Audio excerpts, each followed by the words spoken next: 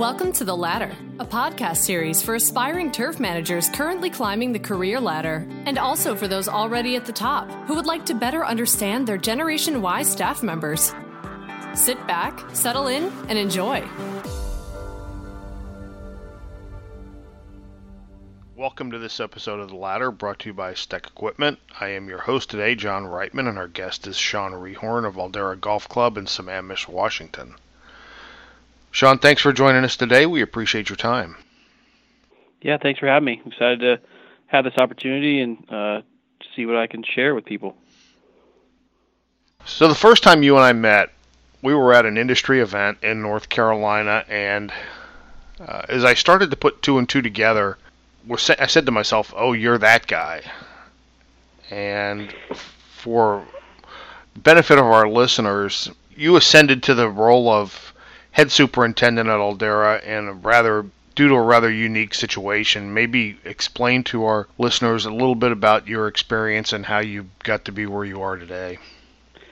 Yeah, so I came to Aldarra as the assistant in February of 2007, and in October of 2014, it was actually probably here within the next week or so, we usually have a member tournament that I play in. It's a Ryder Cup style. And I got asked one year to play. And so in 2014, my boss always played too. My boss's name at the time was Paul Colleran, and I was the assistant. And Paul ended up getting really sick the Friday before, and, things had kind of not been normal and something. And it ended up he had brain cancer. And so that was a shock to everybody. And everybody that worked here, everybody who was a member, everybody who knew him, we just, those aren't the things you expect people to just kind of have. And so Paul ended up having surgery, and things were kind of going well. At least we thought they were going well. And then in October of 2015, Paul passed away. So it was really less than a year. And it was tough every day to go to work and see that. But, the thing that was important to me was to do the right thing. And they opened the job nationally to a search, and they interviewed me and some other people, and they selected me to fill Paul's role and be the superintendent. It was never how I would ever thought I would get my job or opportunity to be a superintendent, but to some great mentoring and counseling from people, if you will, hey, those things are not your problem, and they're not you didn't do it. And so you just need to be prepared for the opportunity. And, I took that to heart and spent as much time as I could preparing for an interview with a lot of people's help. And luckily, they chose me to fill a big role. It was a tough thing to come to work. I would go home and cry sometimes at night just because it was so hard. And, you kind of question, are you doing the right thing? Are you being a good enough person, if you will? And so that's how I ended up getting my first job. And, I can say that I felt I can look back on that year as the hardest year of my career, but I can also look back on it and say that I did everything I could to help Paul and make sure that the crew was okay and everything else was good and live with it. It's still hard for me to even talk about, I don't touch to those emotions a lot, but when I do go to that point, it's still really hard. Given the fact that the club conducted a national search, what were the skills that you thought you brought to the table that allowed you to rise above everyone else who was part of that search? And how much of that was it you could attribute to your work under Paul? Working under Paul was a huge part of my growth and success. And there goes my alarm.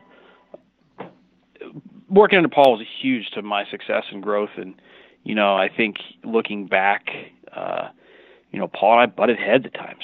But I don't think any assistant and superintendent don't butt heads that you just don't get along every day. And you kind of have to be okay with that and realize that those times where you don't get along is where you're probably going to grow more than when you get along.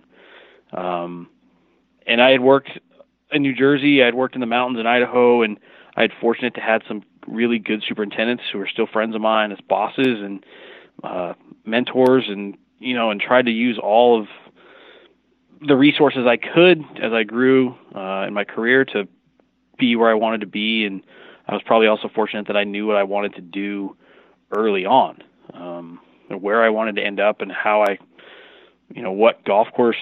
I didn't know what golf course was going to fit for me, but I knew that like hosting a major wasn't what I wanted to do.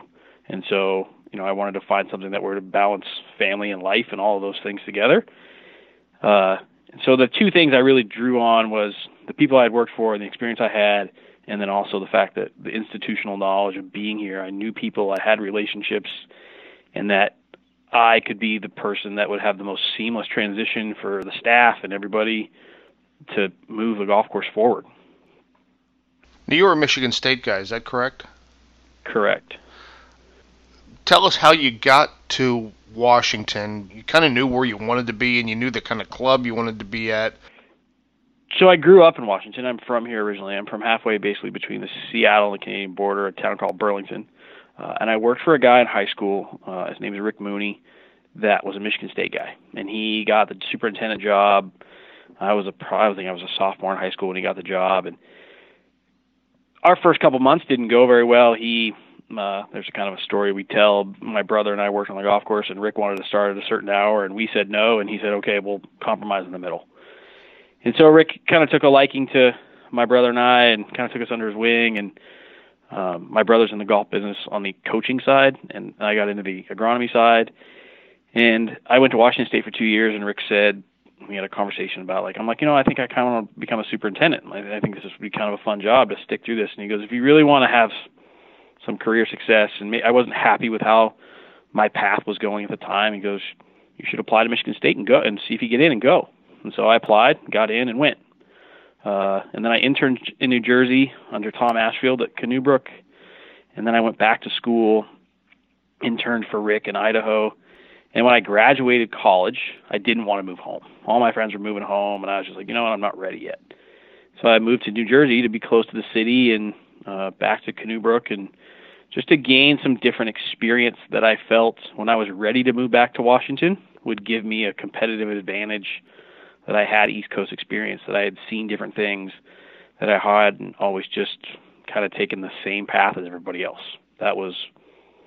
And then the job at Aldarra as the assistant came open when some change was occurring at Canoe Brook, and I got the job as the assistant. And things on the West Coast are a lot different than they are on the East Coast. Superintendent promotion is a little slower because there's less turnover and less golf and things, and ended up getting my job the way I did. And and the economy struggled in those times too. And so it was just about being patient.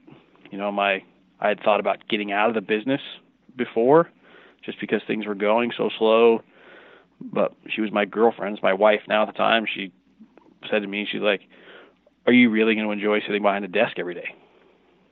And that was a big question, and I knew I probably wasn't, because I loved going to the golf course every day and going to work and being outside. And getting that fix, if you will, was going to be important to my happiness too.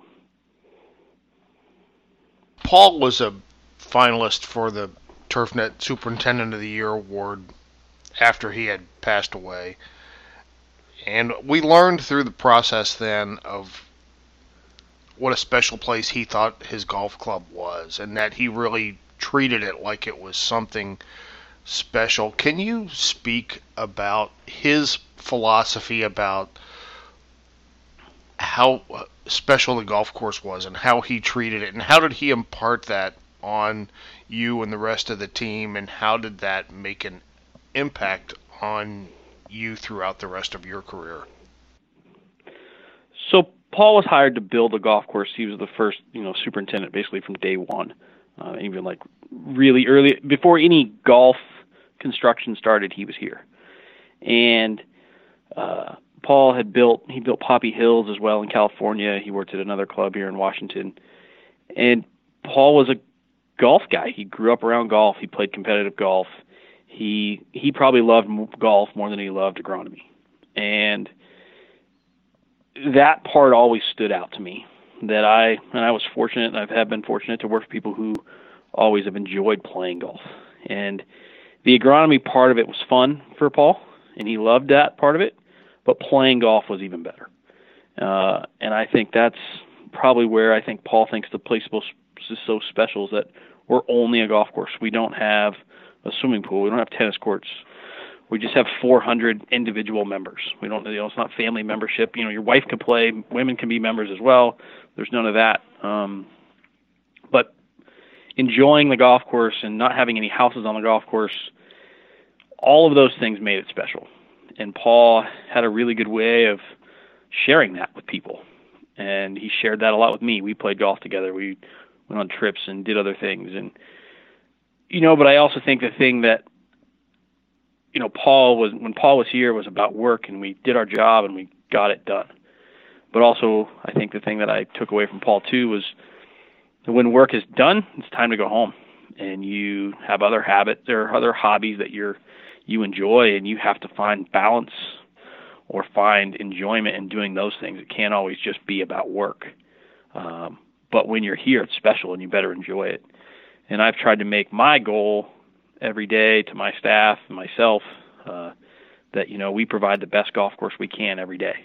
And some days it's better than others, and some days it's just not that good because Mother Nature blew 35 miles an hour last night, and we're spending all day cleaning the golf course up. But we're still trying to provide the best golf course we can. And we're here, we get our job done, and then when it's done, it's also time to go enjoy time with your family and your friends and whatever other hobby you may have. But when it's here, it's special. Now, you hear a lot about superintendents, and you mentioned this, how the atmosphere out there is different than it is on the East Coast. And you hear these stories about guys who went their whole career, go back to the golf course in February or March for their 100-hour weeks, and they're doing that until October and November. Guys who go their whole career and miss their kids growing up. And family vacations, if you get to take any at all, you have to take them over Christmas break or something. When did you realize that, yes, I want to be a superintendent, but no, I don't want that kind of a schedule? Having the work-life balance of which you spoke was more important. My dad drove truck when I was a kid, and he still does. And my dad works as hard as anybody I've ever met. But my dad was gone a lot.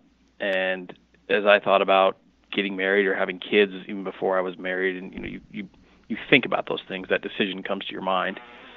I just knew that being home was going to be important to me because I didn't want to be gone on the road and it's tough, that 100-hour work week. You actually sit down and do the math of 100 hours. I don't know how you eat and sleep at the same time because 100 hours in a week is a lot.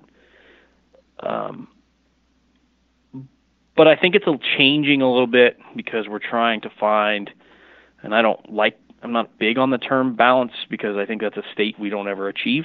But we're realizing that, hey, we need to empower the people who work for us and trust them.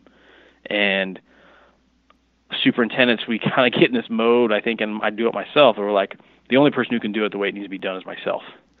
And it's really hard for us to be successful with that mentality. There's a lot of people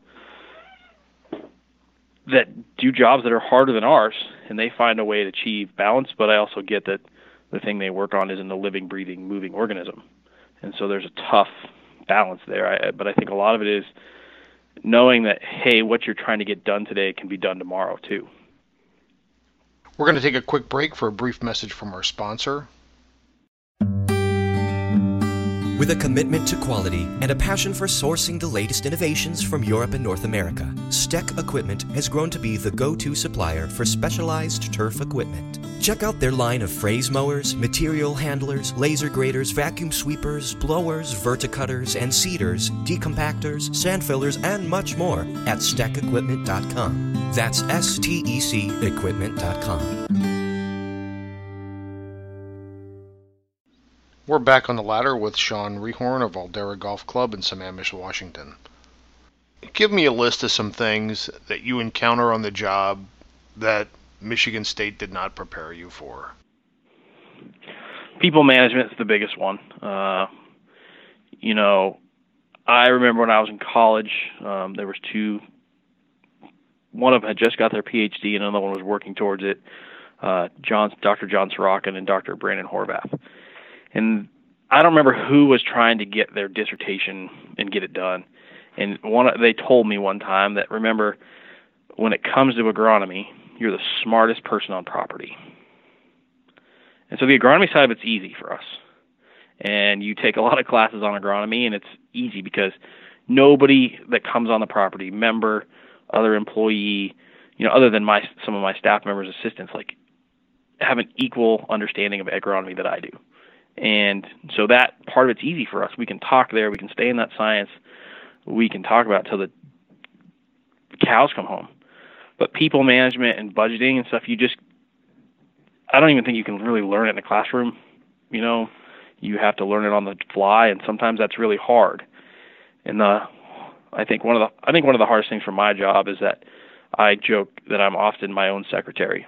Not only do I have a golf course that I have to take care of and a crew that has to do those things, there's all of the administrative stuff that I'm not an expert at that makes my job hard. If all I had to do was grow 18 holes of grass, I think my stress level would be far less.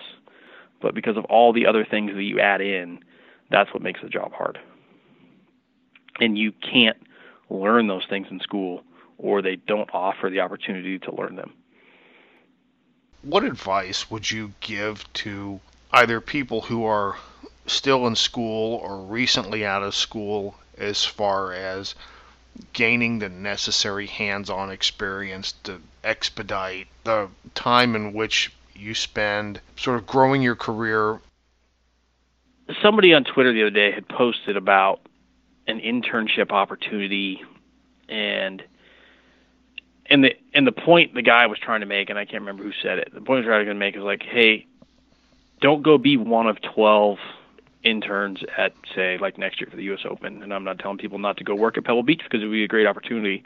But don't go be one of 12 interns, because you're probably not going to learn very much, because you're in a classroom and you're one of 12, and you're just not going to find your way to doing very many things. When I went and did my internship at Canoebrook, an assistant had just left. It's a 36-hole facility. They normally carry 4 assistants.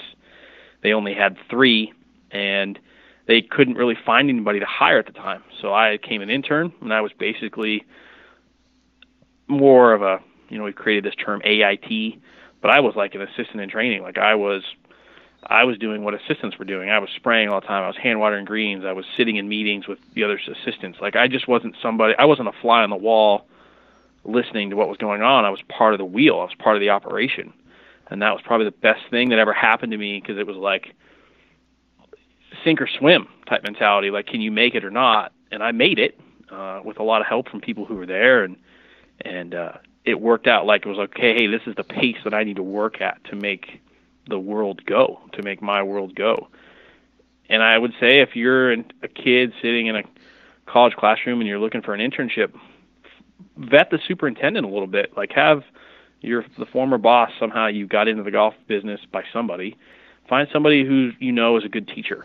You look at, if you look at it like in the medical field and you go on your apprenticeship and you're I'm trying to think of the word, but there's really good teaching doctors out there, and they work at places that are good at teaching students. And then there's some doctors who are not.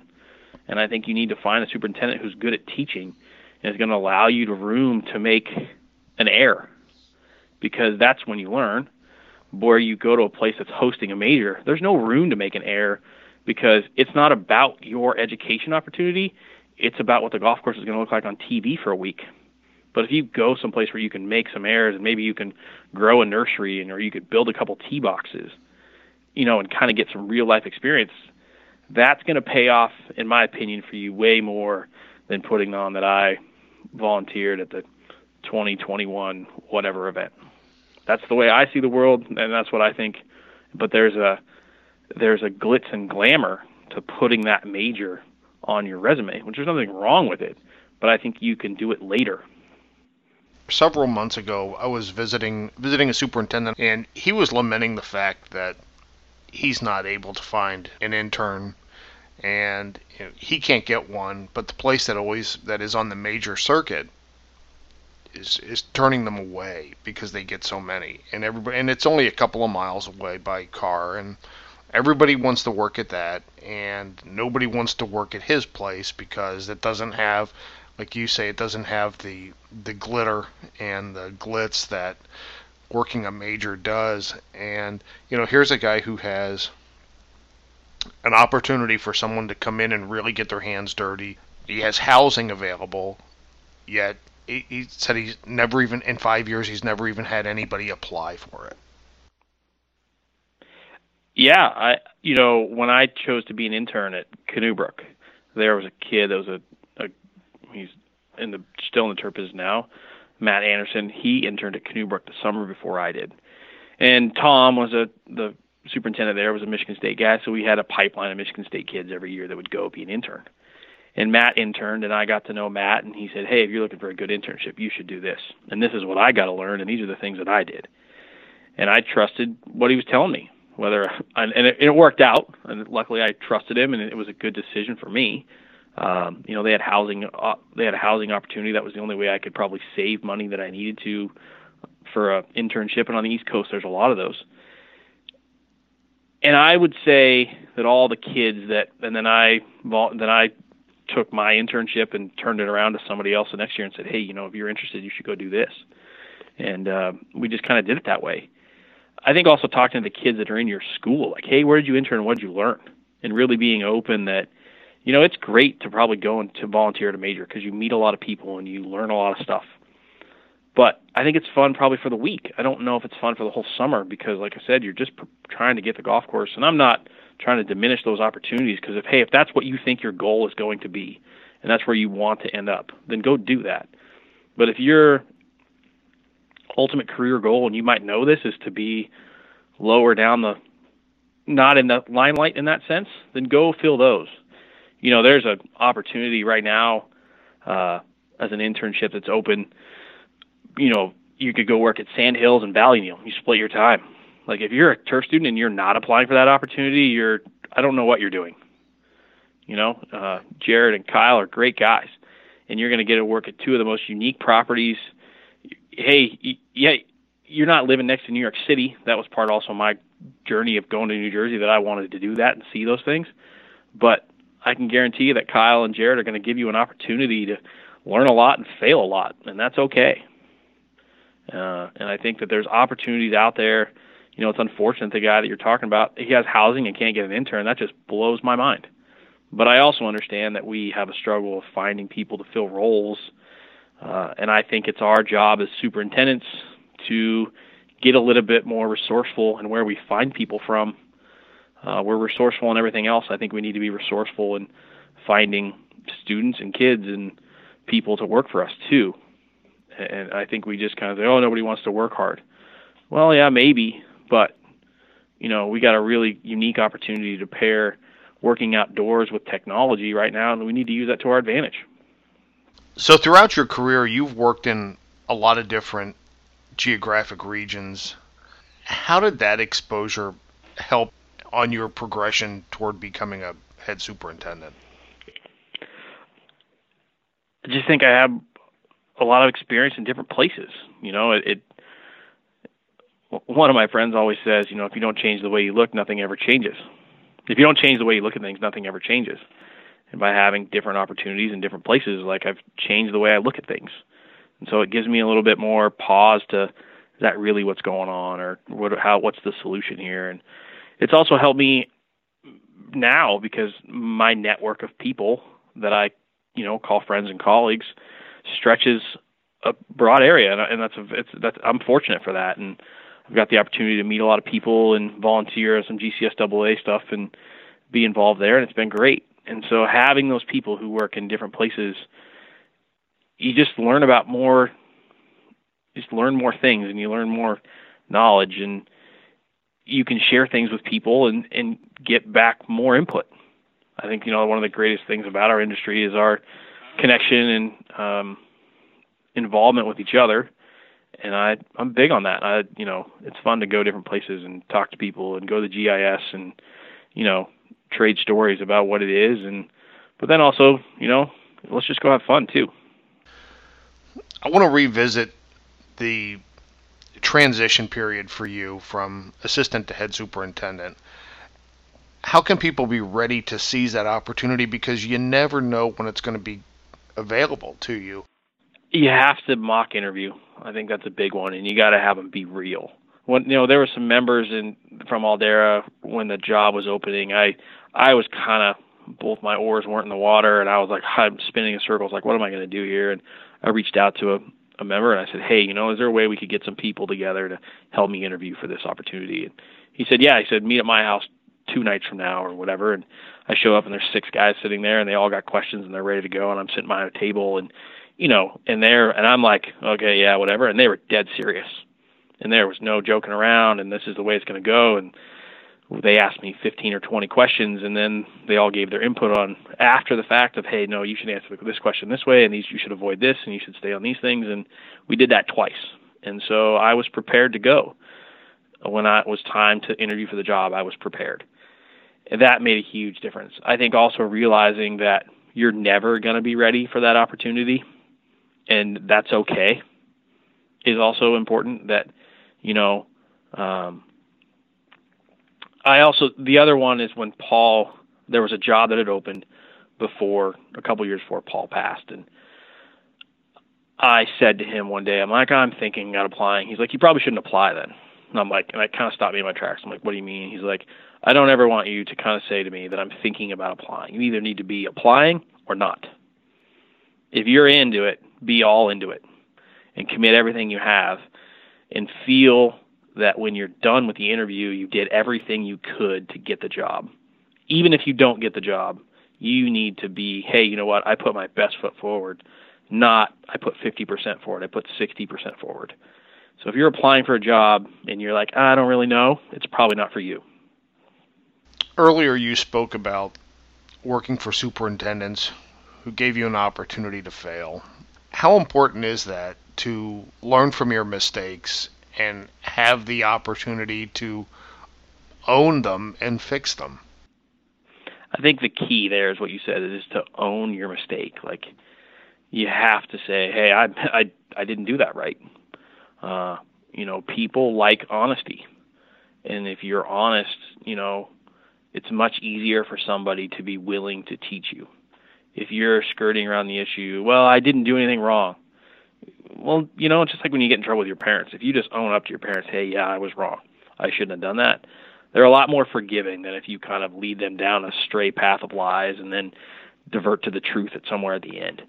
And I think there's just an opportunity to learn from your mistakes. I think it's the easiest way to learn in life, but you have to be open to the idea that you can learn from your mistakes. If your mistake is somebody else's fault, you're never going to learn from it. Well, Sean, thank you so much for your time. We appreciate you joining us today. Thank you for having me.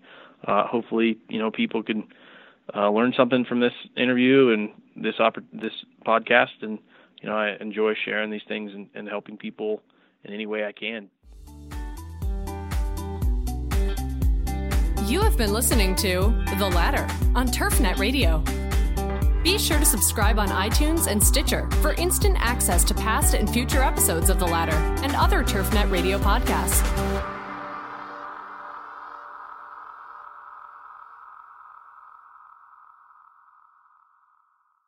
Hey guys, it is Ryan. I'm not sure if you know this about me, but I'm a bit of a fun fanatic when I can. I like to work, but I like fun too. It's a thing. And now the truth is out there. I can tell you about my favorite place to have fun. Chumba Casino. They have hundreds of social casino style games to choose from with new games released each week. You can play for free anytime, anywhere. And each day brings a new chance to collect daily bonuses. So join me in the fun. Sign up now at ChumbaCasino.com. No purchase necessary. VGW Group. Void where prohibited by law. See terms and conditions. 18+.